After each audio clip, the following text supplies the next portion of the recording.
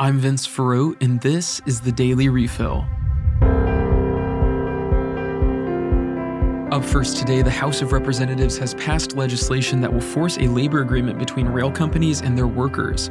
President Biden pleaded with Congress to pass a temporary agreement that would avert a nationwide rail strike. If a strike were to break out, work would stop and the nation would experience shipping disruptions.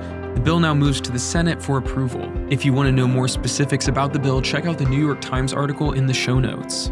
In other national news, Democrats have chosen a new leader for their party. Representative Hakeem Jeffries of New York will replace Nancy Pelosi as the minority leader of the House of Representatives. In international news, Ukraine is facing an energy crisis as increasingly colder temperatures settle in the country. Russia has destroyed a vast majority of the country's energy infrastructure through missile strikes. The United States will provide another $53 million to Ukraine to help restore their power grid. Next up, ISIS, or the Islamic State, has announced that its leader has died. He was killed in battle. ISIS also announced his successor, Abu al-Hussein al-Husani al-Qurashi. Not much is currently known about this figure. In church news, the Vatican is getting a new finance czar as Father Juan Antonio Guerrero Alves steps down from the position. The new prefect for the Secretariat for the Economy is Maximino Caballero Ledo.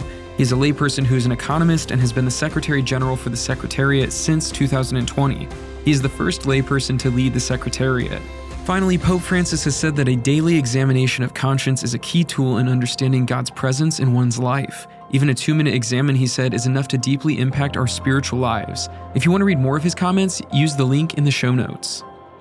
That was the Daily Refill. For more, check out spokestreet.com. The Daily Refill is made possible through support by Restored Vows. Their website is covenanteyes.com/restored-vows.